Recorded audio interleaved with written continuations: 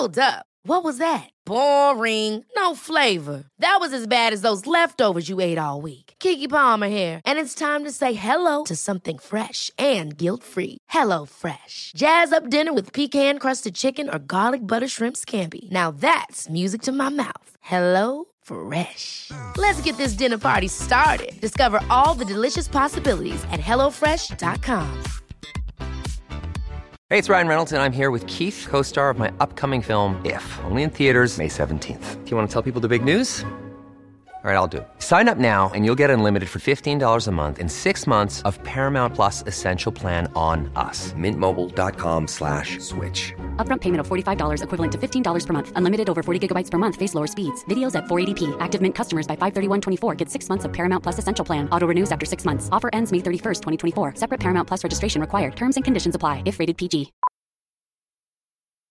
Millions of people have lost weight with personalized plans from Noom. Like Evan, who can't stand salads and still lost 50 pounds.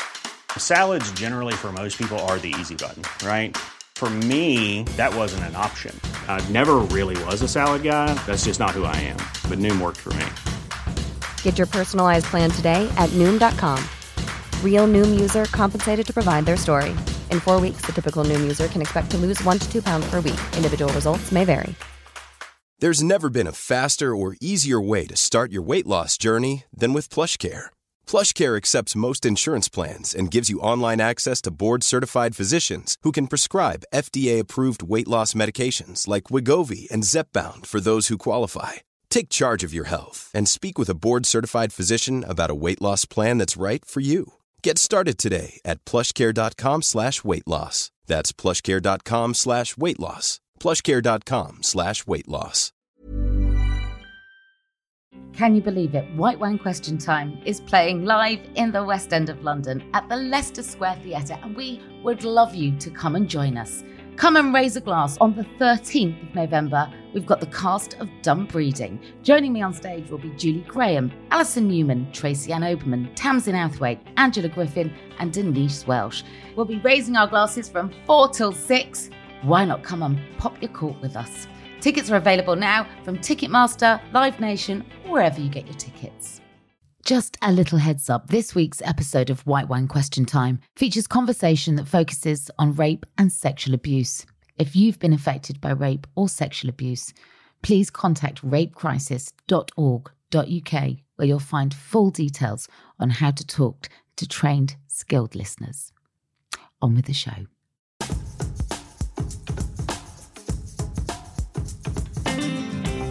Hello and welcome to White Wine Question Time, the podcast that asks its guests 3 thought-provoking questions over 3 glasses of wine. My guest this week is a woman who started her television career over 30 years ago after being promoted from The Boss's PA to Weather Girl on TVAM. From there, she headed over to Saturday Night TV with Gladiators before cutting her comedy chops and holding her own on Shooting Stars alongside Matt Lucas, Bob Mortimer and Vic Reeves. She spent the first 12 years of her life living in her native Sweden, and when her mother left to move to England when she was just 8 years old, she was forced to grow up fast, caring for her father and her siblings. Hers was not an easy childhood, and she joined her mother in the UK 4 years later and has been home ever since. Despite her many professional achievements, they've often been overshadowed by her private life, which, has to be said, has been eventful. From her 3 marriages and their subsequent breakups, the fact that her 4 children have different fathers, her account of being raped as a young woman, her public assault at the hands of then-boyfriend Stan Collymore, her affair with a gladiator and then years later England football manager Sven-Goran Eriksson, the fact her second husband was the prize on Mr. Right, a dating show she was actually hosting. I mean, I could go on. It's been a lot. And through it all, though, she has never shied from talking about what's going on in her life with an honest, intelligent, frank, no frills directness that she credits as being entirely typically Swedish. It was this that went some way to her being voted the winner of Celebrity Big Brother in 2009, which was, let's face it, the ultimate popularity contest. These days, she writes a column for The Sun every Saturday and has appeared on Dancing on Ice, Celebrity MasterChef, First Dates Hotel, and most recently, SAS Who Dares Wins. So let's dial her up. It's Ulrika Jonsson.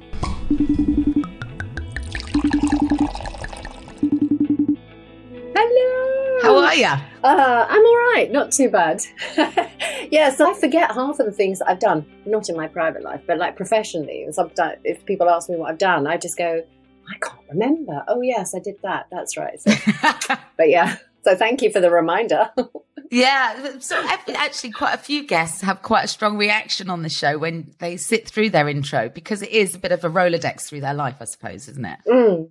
But it was also very empathetically done, because so often, obviously, I've been the subject of sort of, press speculation and sometimes rubbish, sometimes truth.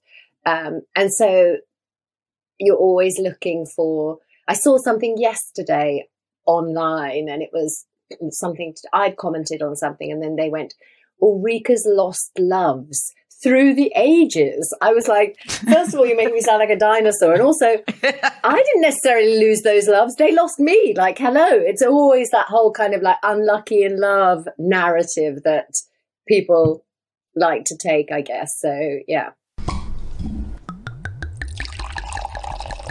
As I researched this interview, it was like looking at old photographs when you wear terrible clothes that no longer look right. Because when you look back at how your life has been reported, it feels horribly dated in terms of the way you were often written about or treated.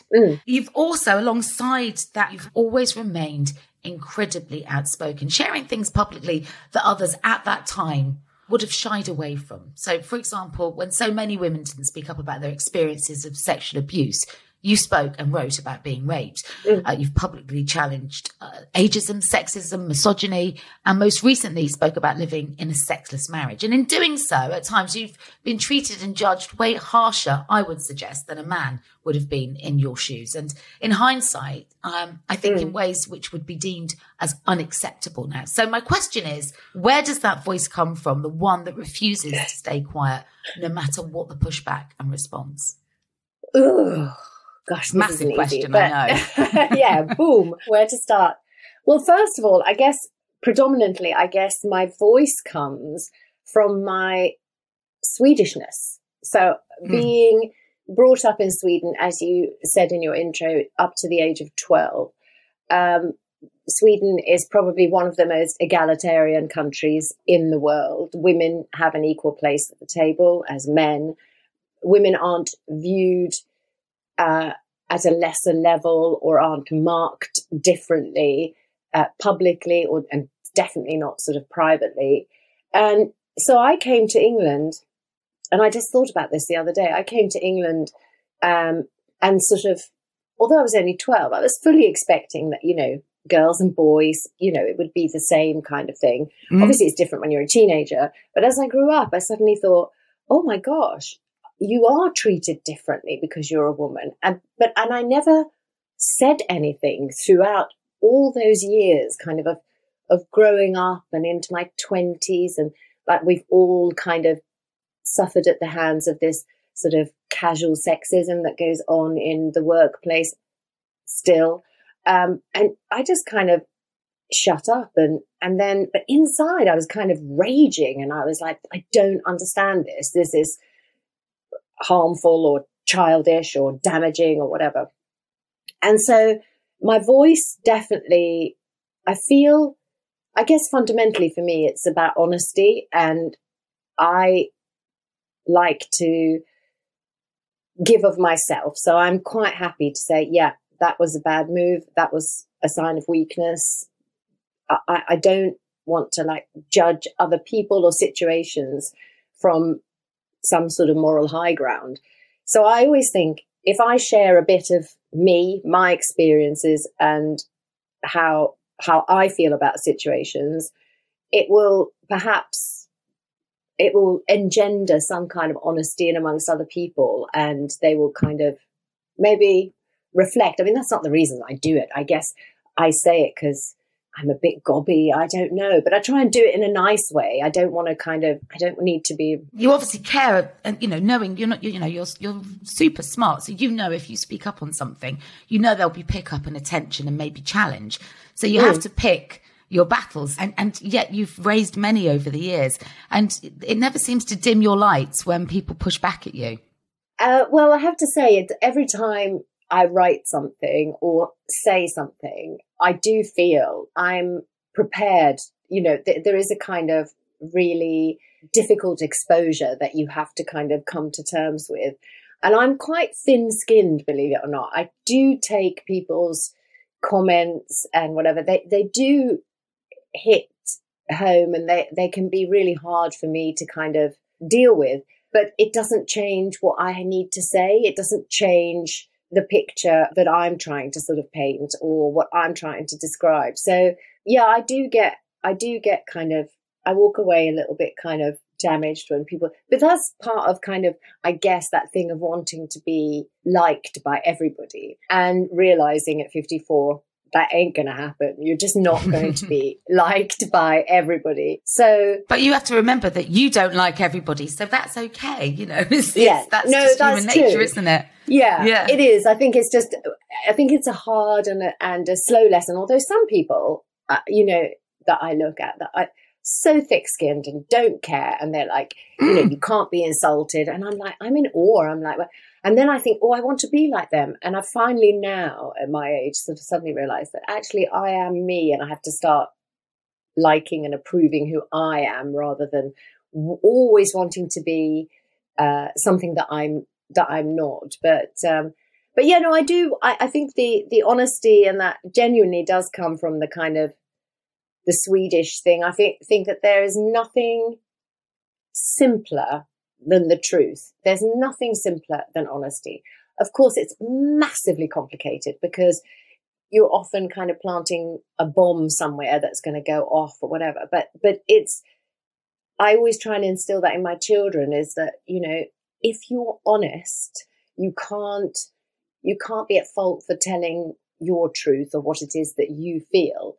It may not be viewed as correct or right by other people, but yeah, I feel like honesty is such a fundamental part of my character and personality. And I guess either that's who I am or that's just part of the Swedish soul in me. I don't know. Maybe a mix of the two. The Americans call it pushing the envelope. Oh, yeah. When you really push the envelope. When you bring a conversation to the table that's contentious or difficult. So when I was reading back on your life, I mean, when you wrap the Me Too movement around this now, it feels very uncomfortable. When you wrote about being raped as a teenager, the response, certainly on a sort of press level, was there was quite intense speculation around it. People were sort of saying things like, well, why didn't you go to the police? You know, in other words, you said you felt that you were, as a woman, somehow at fault with that response. Is that right? That's 100% correct. So that was in my autobiography, which came out, 2002 or something, so 100 years ago. That's nearly 20 years ago, yeah. Yeah, and the rape took place when I was, 19, so whatever year that would be, 86, something like that. There was no such thing as date rape in those days. In those days, it was still okay to rape your wife. You can still force yourself on your wife, effectively. Nobody talked about these things. So the reason I brought it up in my autobiography was because this was something that happened to me, and it helped shape who I am. All our experiences shape who I am. It wasn't like either an attention-seeking thing. It's part of my makeup and how it maybe changed my relationship to sex or my relationship to men. So it was really important. So obviously, years on after that, when it came out in my autobiography, it very much became a thing, as you said, about why didn't you go to the police? It did not even occur to me.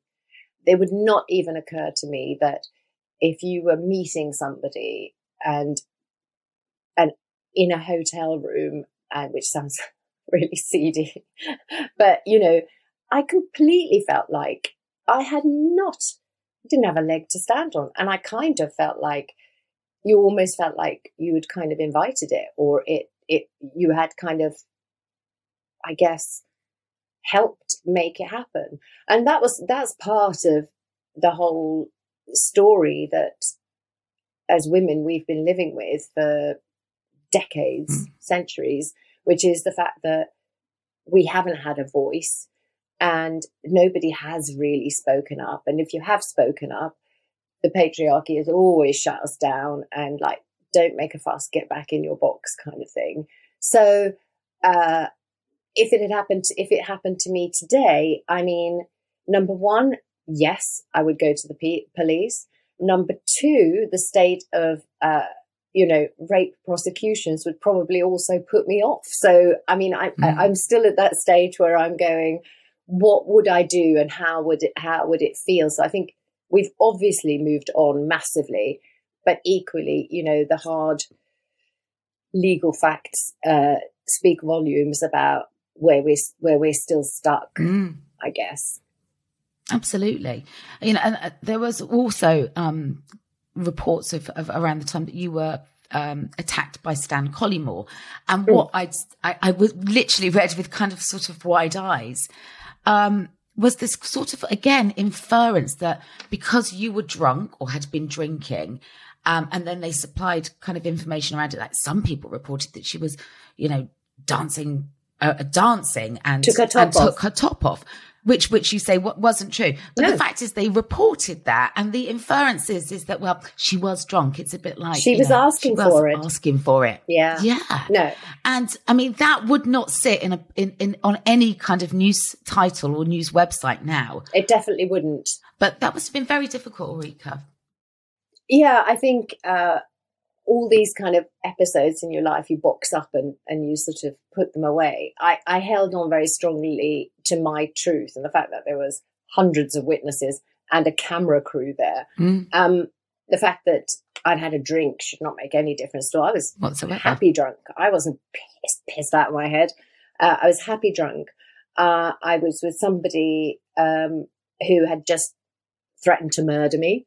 He's going to kill me, and then asked to speak to me. And then it all happened very quickly. But after that, yes, you're absolutely right. The inference was very much about, she's lively. Your behaviour. My behaviour was, she's lively. She was in a pub. I was downing a pint. Yeah, you mustn't do that. And so what? But nobody said, what was his state of mind? What was his behaviour that evening? But what did he do? I mean, it was witnessed. I mean, it was a kind of a public event. I was very lucky that it didn't happen privately because I don't believe, I don't know how or if I would have come out of it. Because, I was lucky there was other people that it took, 2 men to restrain this person. Yeah. So in many respects, I was really lucky. But I also afterwards, a few years after that, spoke to a couple of sort of Premiership footballers that I knew. And they said, well, exactly what you said. We heard you took your top off. And you were kind of like, you were really goading him. And I was just flabbergasted. And I didn't even go into any kind of defense or anything because I just felt that's just an uphill struggle. I'm not here to convince you of what happened. I know very well. But also, I mean, granted, the football world is very, very masculine. It's very male. It's very, very testosterone fueled. So, I would hear stories. Others. Yeah, but you know what? You and I have both raised boys. They will be neither of those things because they know it's unacceptable. Definitely not. So you can't excuse that kind of idiotic abuse because they live in a masculine world. Yeah. Well, no, it's a historic thing, and it still goes on. I mean, there's still. I've actually stopped following the football. I will follow the football when the World Cup is on and when the Euros are on. I am there. I will watch every game. Work permitting. But I've given up on the Premiership or whatever it's called now because I just felt that world is just, whilst I love football, everything sort of around that world just gave me a kind of bad taste in my mouth. So when those Premier League footballers kind of said that to you felt deflated, defeated. You didn't challenge them. You You didn't think, I didn't hang on challenge a second. them. No, I mean, it's like it's like Chinese whispers. They've heard from someone who's heard from somebody. You know, it becomes that kind of thing. But also, is it a case of like you just being tired of having to try to justify and explain something that to other people makes absolute sense? It's that we're tired thing. Yeah, and I think that that's actually something that many women identify with. I'm actually just exhausted with constantly either explaining yourself, justifying yourself, or trying to convince someone of something. And it just felt like, you know, I said my little piece and then parked it. I mean, what would have been smart would have been to have started some kind of campaign like the Me Too movement, like Me Too or even the Casual Sexism project or whatever. It's when I think back now, I just think, God, you know, you should have said something or you should have done something. But I guess you did though. You explained on a public level what had happened to you. So you did speak up. You didn't. I mean, there was no denying it. It was captured, wasn't it? And like you say, you had plenty of witnesses to support what had happened. But at that time, it must have been with those kinds of comments being pushed back at you, very difficult because there's no justifying a man raising or anybody raising a hand to another human being. You can't justify that behaviour.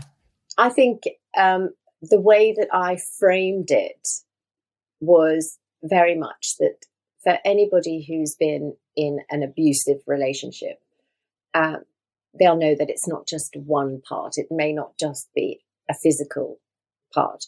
And this man had never raised a hand to me before this moment. But the psychological control and the abuse that he caused during the course of our on-off, I can't even call it a relationship because it really was not, it really wasn't. That was more damaging to me than what had happened to me physically. So it took me kind of longer to get over what had gone on before, the kind of never knowing where I stood or what was happening, and the constant pushing and pulling, and the control, and the, you know, trying to withdraw me from my friends, all the things that are classic kind of, you know, abusive relationship things. Bit of coercive control. I mean, nobody'd heard the term coercive control in those days. I mean, I didn't even know, not that happened, but, you know, the whole thing about financial control as well, that did not happen when I was in this situation. But I didn't even kind of think about that would be, and all I know is that, you know, members of my family, my agent, who was a very close friend, just said, you changed so dramatically over that time. You just became a completely different person, because I was on edge the whole time. I was constantly tense and hyper and insecure and I just completely lost myself. So when the kick in the head happened, that to me was like, those bruises, they went away, but the stuff that had gone on before was kind of harder to process, because again, being a woman, I naturally went, well, what did I do to invite that? What was my responsibility? And which is kind of a weird way of framing it. But yeah, because you would never allow your daughters to think like that. Well, you certainly wouldn't encourage your daughters to think like that. No, were they? You know, unfortunate enough to be in that situation. So, when you look back on what you had going on in your life and how public it was and how you wrapped a narrative around it, you always provided an account from your side. Actually, there weren't very many women in the public eye doing that at that time. And I think in so many ways, A, it must have been very lonely, but B, you were quite ahead of your time. Quite ahead of your time. Yeah, it's funny. Somebody said that to me. God, I can't remember. I don't know if I was doing an interview or having a discussion with somebody.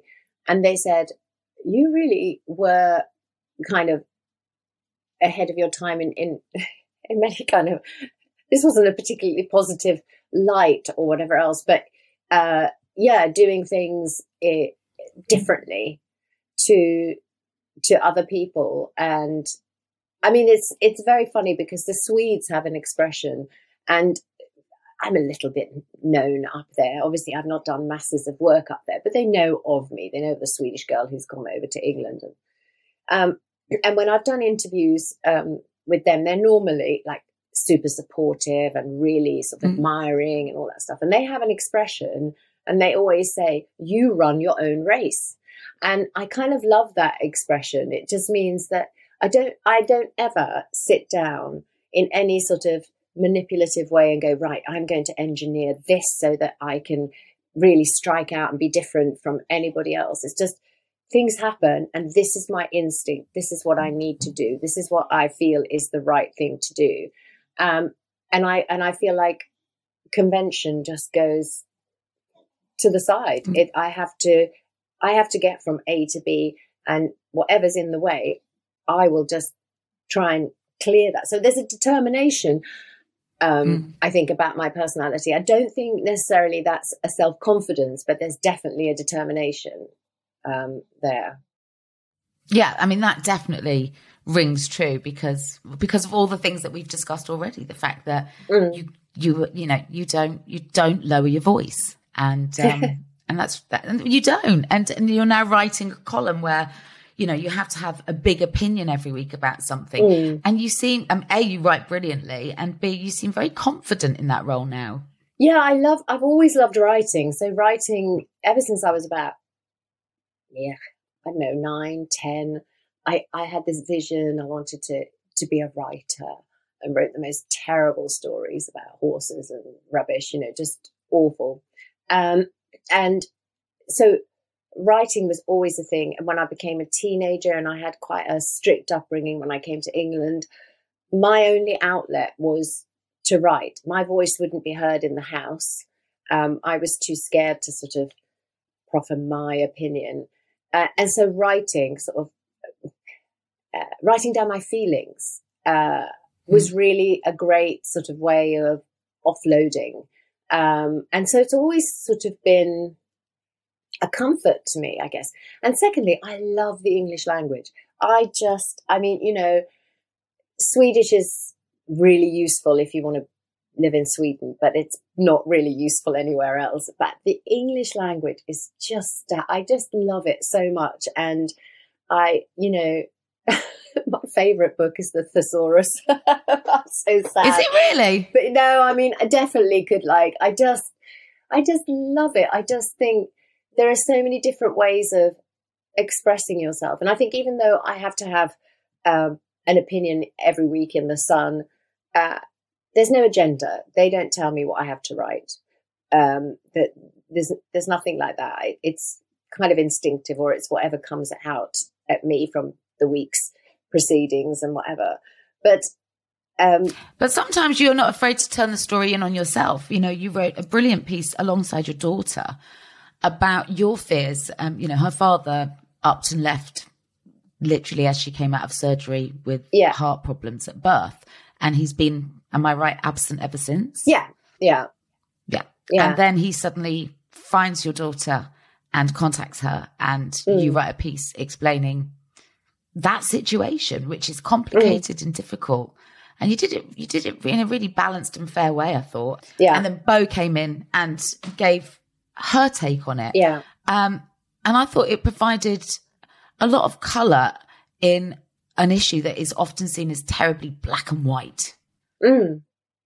Yeah, and I think that, as you grow older and you listen to more people's, I'm fundamentally really interested in people's, I love hearing people's life stories. And I come across so many people who go, I never knew my dad, or my mum left. That's less common, but, and obviously my mum had left me when I was 8. We were still in touch, but she left the country. And, but so many people have had experiences, or they find out they're adopted when they're adults, all that sort of stuff. And for me, I just thought, this is a really kind of important story to tell. And how do I process the feelings that I have when he left? I was so incensed. I was so raging because he was the one who was desperate to have a child. And of course I wanted to too, but my maternal instincts were like that from the age of 10. And then I was left holding this baby and a sick one at that. And it took me so long to get over that. And then we got through life without him. And then as often happens in life, people pop back in to your life. And it was really important. I've never really had big, deep conversations with her about it. She's quite a closed book. So when she wrote that piece for The Sun, it was the first time she touched upon many of the feelings that she had. And it was the first time that I'd heard them. So I was really, it was really? It was quite a cathartic thing. I'd never heard her say, I would ask him, why did he do this to me and Mum? And why were we so bad? What couldn't he stand about? And I thought, wow, has this been going on inside you? Because I'm a liberal parent, but I'm also like, I want them to know that they can speak to me about anything at any time. And I think that's like the most fundamental and best parenting thing that I can do. Yeah. Get a lot of things wrong, but hopefully that's one thing that I can get right. But Bo is very closed emotionally. I say she's emotionally constipated. She really is kind of struggles to she doesn't find it easy like me. I can go blah, blah, blah, blah, blah, blah. And maybe that's also quite intimidating if you have somebody who just goes blah. And for her, it's like she just closes off. So genuinely, when she wrote those things, I was like, wow. And it was a really kind of lovely, we're very, very, very close anyway, but it gave me an insight into what she's feeling. Because my point was, I never wanted to sort of sully his name in front of her. I wanted her to make up her own mind. I could have spent the past 21 years saying, what an arse. He did this, that, and the other. And, talk to her about the pain and all that stuff. But I feel like there will come a time, possibly, where she might want to meet him. And it's important that she makes up her own mind at that point. Yeah. And also raises her own questions, right? Yeah. That's what she's arrived at now as a young adult is she's got her own questions. It's not what she's heard parrot fashion at home. Yeah. It's her own conclusions that she's trying to arrive at. Yeah. I thought it was really powerful. And in an age where we all live in different iterations of what a family unit is, I thought it was really, really helpful. Yeah, no, it was actually also really lovely to hear her say that I never felt, I mean, she's incredibly close to me, and that's because we did a lot of it on our own, and she was, she was potentially going to die at any moment. It was that kind of intense relationship.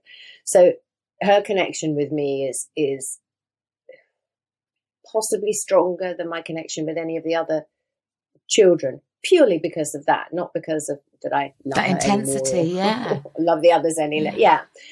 But hearing that she sort of said, I didn't really feel like I needed a dad in many respects. I think I was both for her. And then she also had a couple of really great father figures, my ex-husband, who eventually adopted her. All those things gave her a sense of belonging, and there wasn't that gap or that hole there. And actually, in fact, I think a lot of people that I've come into contact with or who have contacted me who have had a situation where a parent has gone or is no longer in their life, the other parent plays both roles, which is exhausting, but it does mean that you're compensating. And sometimes people feel that they're not missing anything. How can you miss something that you don't know? I mean, exactly. So he was never there to miss, was he? No. Well, I think, you know what?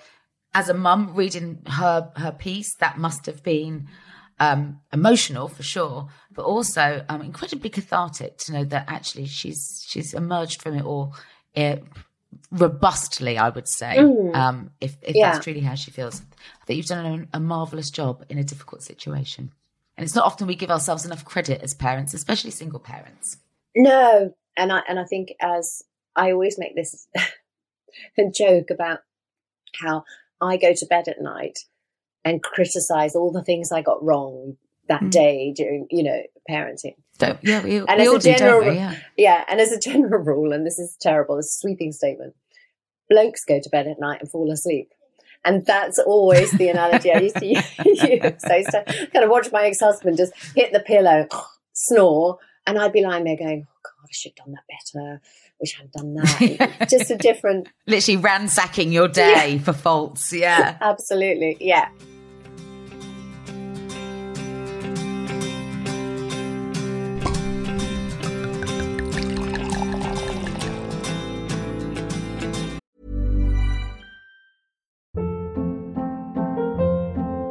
Hold up. What was that? Boring. No flavor. That was as bad as those leftovers you ate all week. Keke Palmer here, and it's time to say hello to something fresh and guilt-free. Hello Fresh. Jazz up dinner with pecan-crusted chicken or garlic butter shrimp scampi. Now that's music to my mouth. Hello Fresh. Let's get this dinner party started. Discover all the delicious possibilities at hellofresh.com. Hey, it's Ryan Reynolds, and I'm here with Keith, co-star of my upcoming film, If, only in theaters May 17th. Do you want to tell people the big news? All right, I'll do it. Sign up now and you'll get unlimited for $15 a month and 6 months of Paramount Plus Essential Plan on us. MintMobile.com/switch. Upfront payment of $45 equivalent to $15 per month. Unlimited over 40 gigabytes per month. Face lower speeds. Videos at 480p. Active Mint customers by 531.24 get 6 months of Paramount Plus Essential Plan. Auto renews after 6 months. Offer ends May 31st, 2024. Separate Paramount Plus registration required. Terms and conditions apply if rated PG. There's never been a faster or easier way to start your weight loss journey than with PlushCare. PlushCare accepts most insurance plans and gives you online access to board-certified physicians who can prescribe FDA-approved weight loss medications like Wegovy and Zepbound for those who qualify. Take charge of your health and speak with a board-certified physician about a weight loss plan that's right for you. Get started today at plushcare.com/weight-loss. That's plushcare.com/weight-loss. plushcare.com/weight-loss.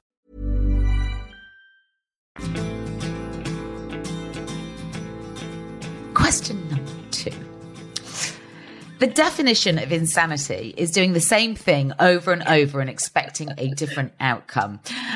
We all do it, but to varying degrees. When and how is that true for you? Ooh. I mean, it can be as big as small as you like. I'm still taking myself out once a year, pretending I can run, realizing I can't, realizing I hate it, and parking it until the next year I forget like a goldfish and do it again. Insane. And do it again. I hate running. Thank you. Hallelujah. I used to do running, but now when I run, it looks like I'm running for help. So I try and avoid it. And, or cover. Help me. I know I really do. And now I've got arthritis in my hips. I mean, basically, shoot me now. Don't shoot me never now. Never going to happen. I think, gosh, you could apply that in so many, I guess, different aspects.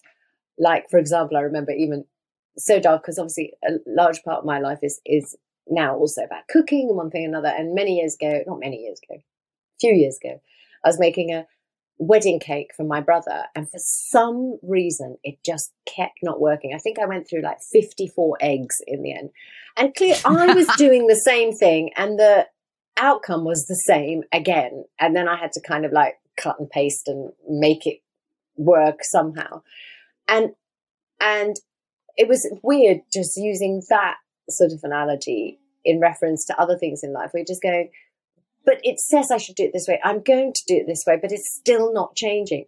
I think from a personal perspective, I guess it could be that my approach to relationships, if we want to get deep and personal, has always been to always give of myself. I wear my heart on my sleeve. I am not scared of showing my emotions. I kind of love that first thing when you meet somebody and you feel something and that excitement, and sometimes it works out really well. Sometimes a few times it works out well.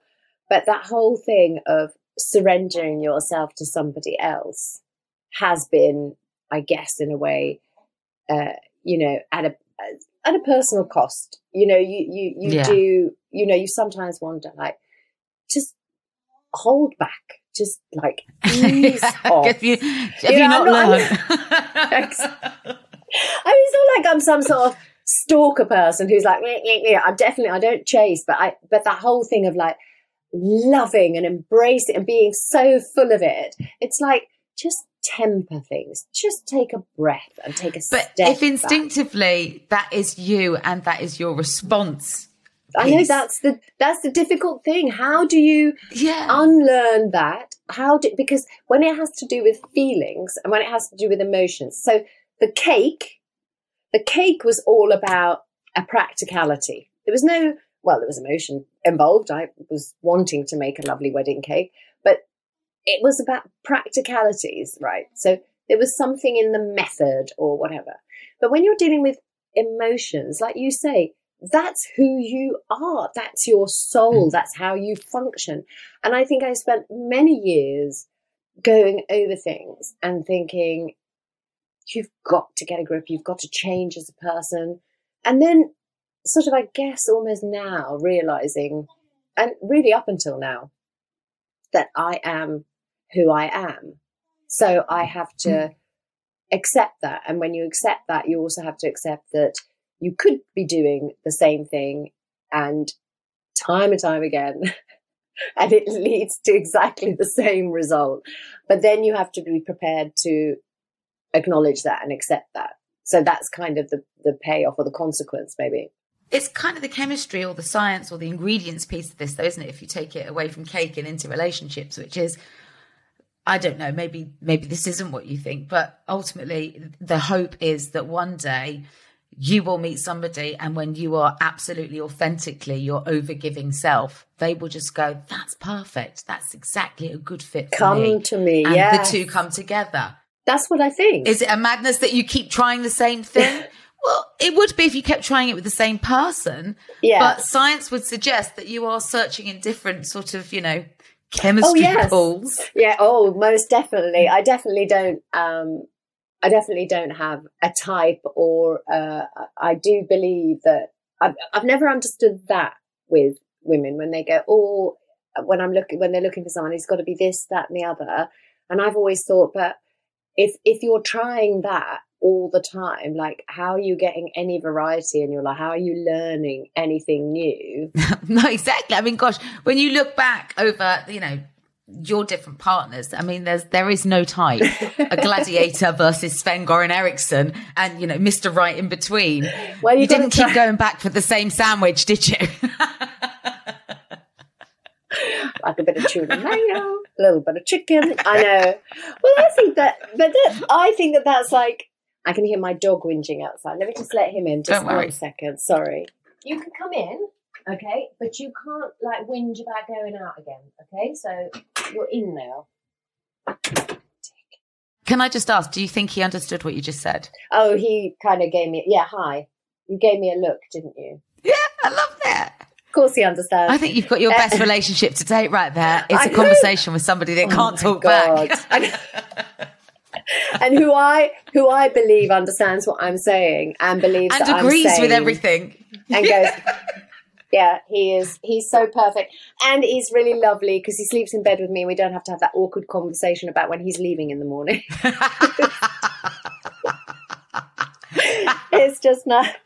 There you go. You know what? Nice. You found your love. You gave it your all, and there is somebody right there. Absolutely, but it is true. It is true. Gosh, what were we saying? The difference in the men you've dated. Well, I've always thought that it's. Don't you think this as well? That it's a chemistry. So when you met your husband or if any former boyfriends or whatever else, it's a thing that you can't describe. Like it's something that sort of happens between two people. Or I go, oh my God, I love his hands. And that becomes like a trigger. Or, oh, I love the way he laughs, or I love his smell. I mean, I'm very instinctive in that respect. I'm not the girl who goes, He's got a great job. He drives a nice car. He's right for me. If I'd done that, I think I'd probably be in a better place right now. But, I just... Yeah, but you lead from the heart and not the head. Yeah, exactly. And I was going to say it probably goes much deeper than that, back to childhood, where you just, maybe if you didn't feel proper unconditional love in your childhood, and I don't think I did, and I won't be the only one. I certainly was loved, but the unconditional aspect of things I didn't feel. So then you're kind of always, you're searching for that. Yeah. Yeah, you're right, because I don't think, you have written about your relationship with your parents, and it feels like as much as they loved you, they were ultimately, their choices put themselves first. And as a parent, that's not something I don't think you've ever felt that you would do. No, I mean... Or have you? I'm putting words in your mouth here, sorry. Well, I'm putting myself quite high up right now for the first time. Yeah. Actually, yes, by calling an end to your last relationship. That was ultimately you. Well, that was a massive... putting yourself ahead of... Would that be the first time, do you think? Well, I mean, I brought about my second divorce as well, so I guess that was an aspect, but I think that was a mutual thing in many respects. But yes, in my last marriage, which was with the person I genuinely believed, I mean, we were together for 12 or whatever years, that I genuinely believed we would be together forever.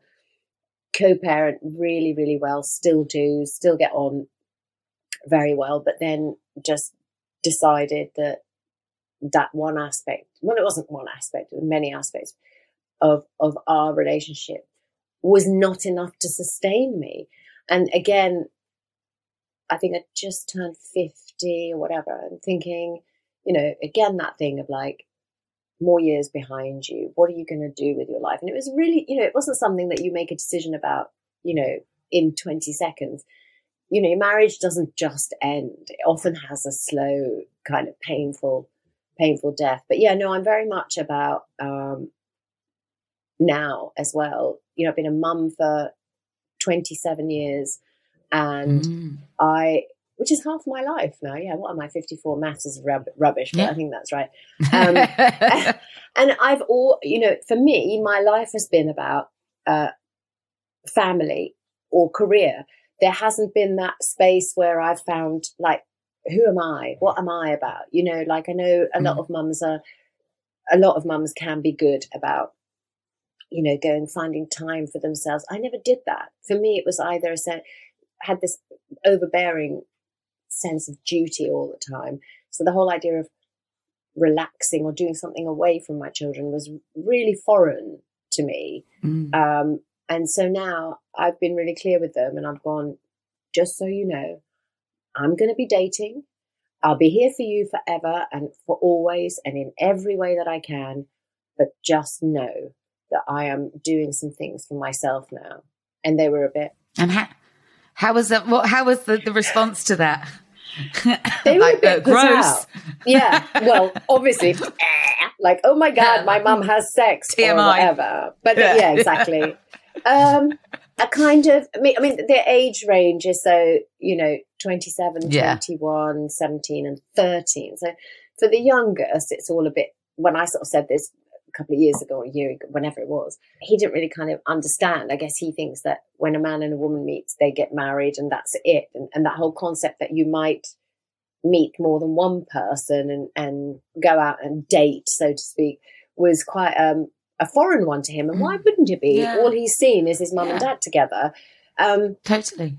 The others sort of understood. I think my oldest was a bit like, I do think I'm a bit cringe for him sometimes, but I'm like, but what, because of what you write about or what you share publicly? Well, again, I'm really kind of open with them about that too. Like I go, oh, by the way, I'm going to be nude tomorrow in the papers, or but just because you're open about it doesn't make them comfortable, does it? Oh no, they literally go, they genuinely, like, I just kind of hear a deafening silence at the other end, or I hear the rolling of the eyes go, oh my God, here she goes again. I do get, Bo actually is normally quite supportive, and she goes, very proud of you, Mama, which I don't know if it's just a gratuitous throwaway thing, but it's lovely to hear. I mean, the other weird thing, and we're going into something else now, but the other weird thing is my youngest has never really known me being super famous or whatever, because I've had a quiet few years and partly deliberate, taking a step away from things. So he doesn't know about shooting stars or gladiators or anything like that. He will have possibly other people saying, oh, your mum's famous or whatever else.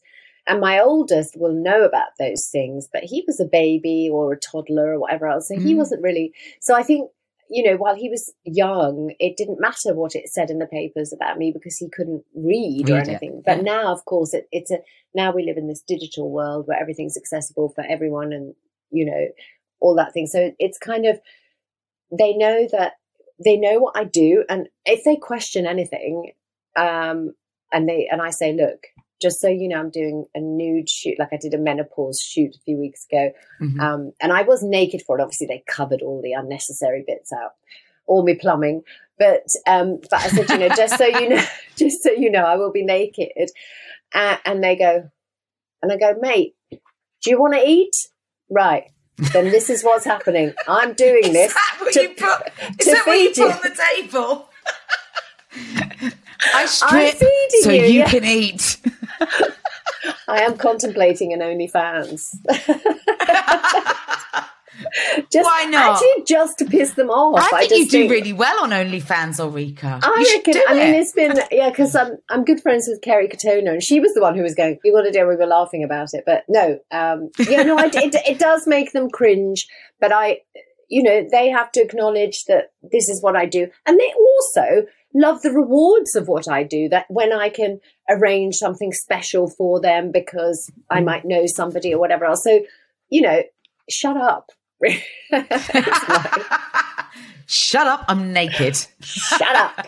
Deal with it. I know, but it is awkward. And I guess also it's awkward because, everybody's situation has changed. I was married and we were all together. There was 6 of us at home or whatever else. 2 of them have now moved out. In a year's time, another one moves out. It's just going to be me and one other. It's that's also kind of like life's changed and it evolves. And I don't think you're ever prepared for that as a mum, because as a mum, you just go, oh, I want to have a baby. That's massive, actually. Yeah. I want to hold huge the baby. Changing of the guard. Yeah. No, it's and very hard for someone like me who just wanted to have children and have them around. Now I'm like, get them out the way, but in a nice way. I probably miss them when they're all gone. Get them out of the way. I'm ready for Act 3. It's called Me. Yeah, exactly. It totally is. Starring me. Good for you. Why not?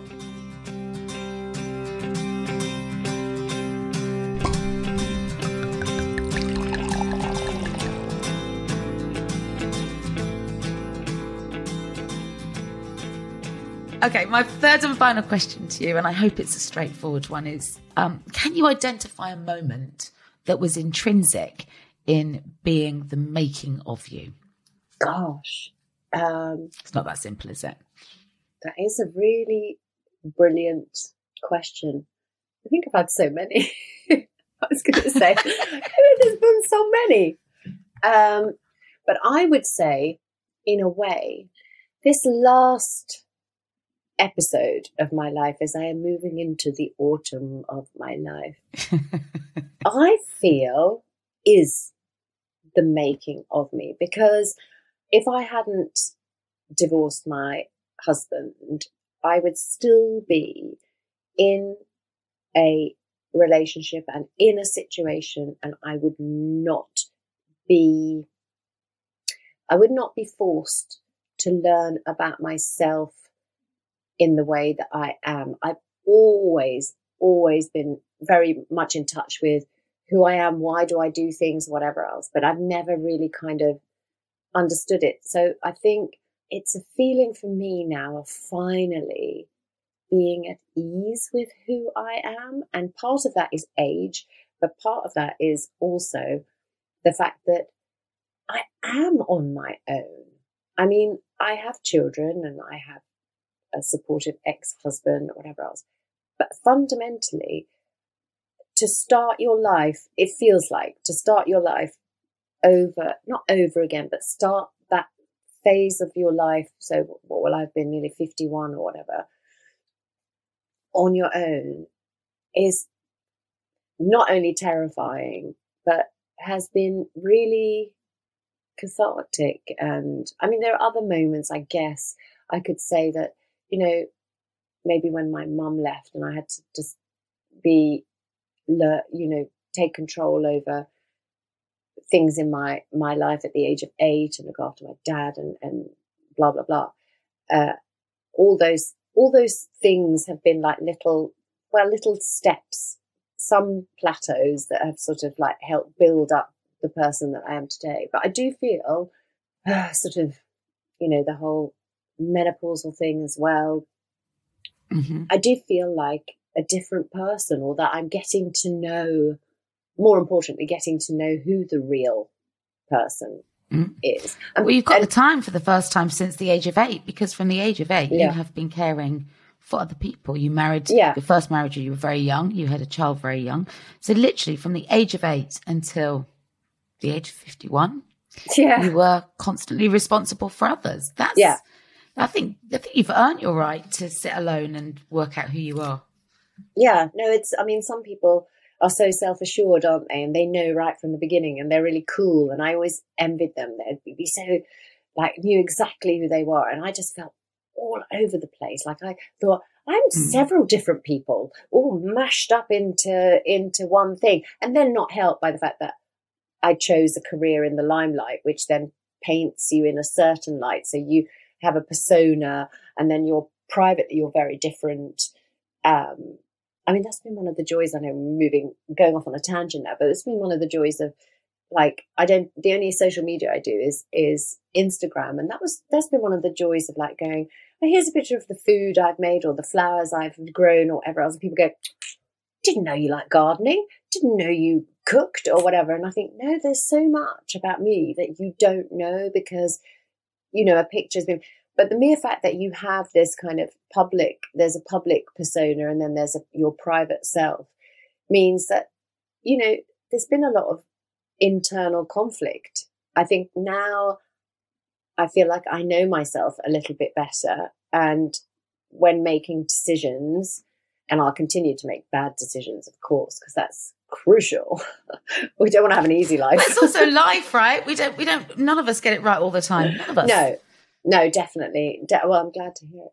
Because sometimes you do think that you're the only one who gets things right. But that's that thing of, you look at other people's lives. Yeah, you don't do anything at all, and you just stay where you are. And that might not be great. That might not be happy. That might not help you, you know, realize your full potential. So there's a danger in that as well, stagnating. Just sort of yes, being... I mean that is really true. A lot of people will opt for the status quo, and I guess I've never done that. And it's not been about, oh, I don't want to stand still, I'm so, you know, I've been very, very happy to live where I live in my little house and just stay away from the outside world. But then I've kind of even going and doing, you know, Celebrity SAS, like that was a really coin dropping moment, because what came out of that, what the sort of psychologists, because as you know, every TV show now you have to be psychologically assessed. And the psychologists came out, you know, and just said to me, like, you have to stop and like look after yourself and take time out for yourself. And I remember being told, like, I want you every day to get a cup of tea and just sit down on the sofa for 10 minutes. I was like, what? Who does that? Like, I should be doing something. So now I've developed a relationship with my sofa, which is amazing. And I just never knew so many good things come out of doing nothing. Well, there you go. Yeah. I mean, that's a valuable life lesson right there. Yeah. So actually maybe sometimes being still isn't the wrong thing. It's just don't stay still for too long. No, exactly. And also just not, it's what you're prepared to accept, isn't it? And understanding that everybody has a different level of tolerance. So, you know, I mean, I just wrote a piece about, you know, everyone criticising Colleen Rooney for staying with Wayne Rooney. And I was like, well, you know, there was a time when I too was like, yeah, why aren't you? Why are you being so weak? And it's like, well, no, she's made that choice. This is what makes her happy. She knows she can go off and do what she wants, but she's made this choice. And that is what brings her happiness. And who are we to judge that? You know, it's a tough one. It's such an individual thing. I still love the idea of marriage, though. I'm not going to. Oh, my okay, goodness. I promise. Are you really? I promise I won't get married again. No, I promise. Like, well, this is the lovely thing. This is so, that's the massive change, is that I'm no longer like looking for the one. I think all my life I was looking for the one, and I'm not anymore. I'm in a completely different place. I feel like I'm not looking for someone to complete me. I don't even know if I'm looking, but like, if there is somebody who wants to walk alongside me, I don't necessarily, I can't envisage myself living with anybody or whatever. I kind of really enjoying. But no, actually your relationship requirements are entirely different at this life stage. Yeah. Especially if you've had children. Yeah. So actually you're not looking to mate. You're looking, no. I mean, my girlfriends in that same position describe it as the quest for sex, dinner and mini breaks. Yes. But this is exactly, a psychotherapist friend of mine said exactly this. She said there's a new kind of breed of women now, my age-ish, who are not doing the conventional relationship things. They are doing the best bits. They're doing the dating, the dinners, as you said, the holidays. And I think it makes things so much easier, but still having a sense of, you know, commitment and loyalty to a relationship. Yeah, absolutely. Yeah. But it's funny, I think. It's more rip their pants off than wash their pants. Yes. Once you've been looking after people from the age of 8, I think you're ready for that bit now. Oh my gosh, yeah. I'm done with wiping arses, that's for sure. So like I don't want to be wiping. There'll be grandchildren in about 5 minutes. Well, and you then see, that I think will be different. Again. I think that will be different, won't it? Because you can enjoy them in a different way. And I am looking forward to that. And it could just be around the corner. I don't know. Yeah. But, you know, I definitely, I think I'll make an excellent grandmother. Absolutely. You are well practiced. Yes. And twinkly and naughty. Yeah. Oh, I'm going to absolutely ruin them. I will ruin my grandchildren. Revenge. Can't help it.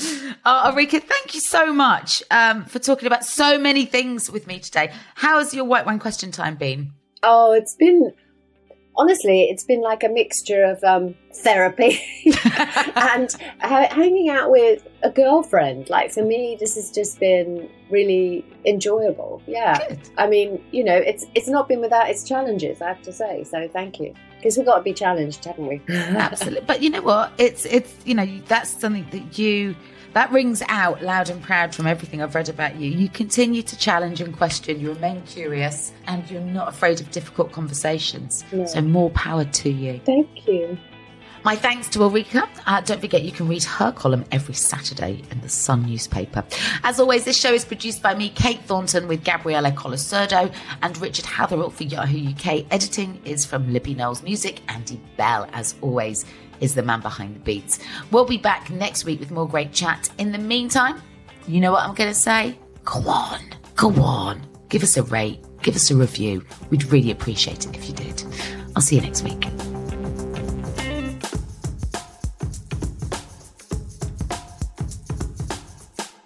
Before we go, if you've been impacted or affected by some of the themes under discussion today and want to talk to a skilled, trained professional regarding rape or sexual abuse, then visit the Rape Crisis website to find out more on how you can access the help you need. Their address, rapecrisis.org.uk. Thank you. Ever catch yourself eating the same flavorless dinner 3 days in a row? Dreaming of something better? Well, HelloFresh is your guilt-free dream come true, baby. It's me, Keke Palmer. Let's wake up those taste buds with hot, juicy pecan-crusted chicken or garlic butter shrimp scampi. Hello Fresh. Stop dreaming of all the delicious possibilities and dig in at HelloFresh.com. Let's get this dinner party started. When you make decisions for your company, you look for the no-brainers. And if you have a lot of mailing to do, Stamps.com is the ultimate no-brainer. It streamlines your processes to make your business more efficient, which makes you less busy. Mail checks, invoices, legal documents, and everything you need to keep your business running with Stamps.com. Seamlessly connect with every major marketplace and shopping cart. Schedule package pickups and see your cheapest and fastest shipping options from different carriers, with rates up to 89% off USPS and UPS rates. And with the Stamps.com mobile app, you can take care of mailing and shipping wherever you are. Make the same no-brainer decision as over 1 million other businesses with Stamps.com. Sign up with code PROGRAM for a 4-week trial, plus free postage and a free digital scale. No long-term commitments or contracts. That's Stamps.com. Code PROGRAM.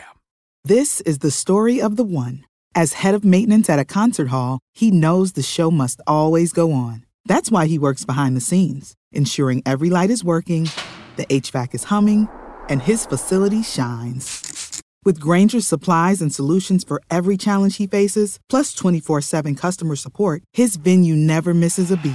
Call quickgrainger.com or just stop by. Grainger, for the ones who get it done.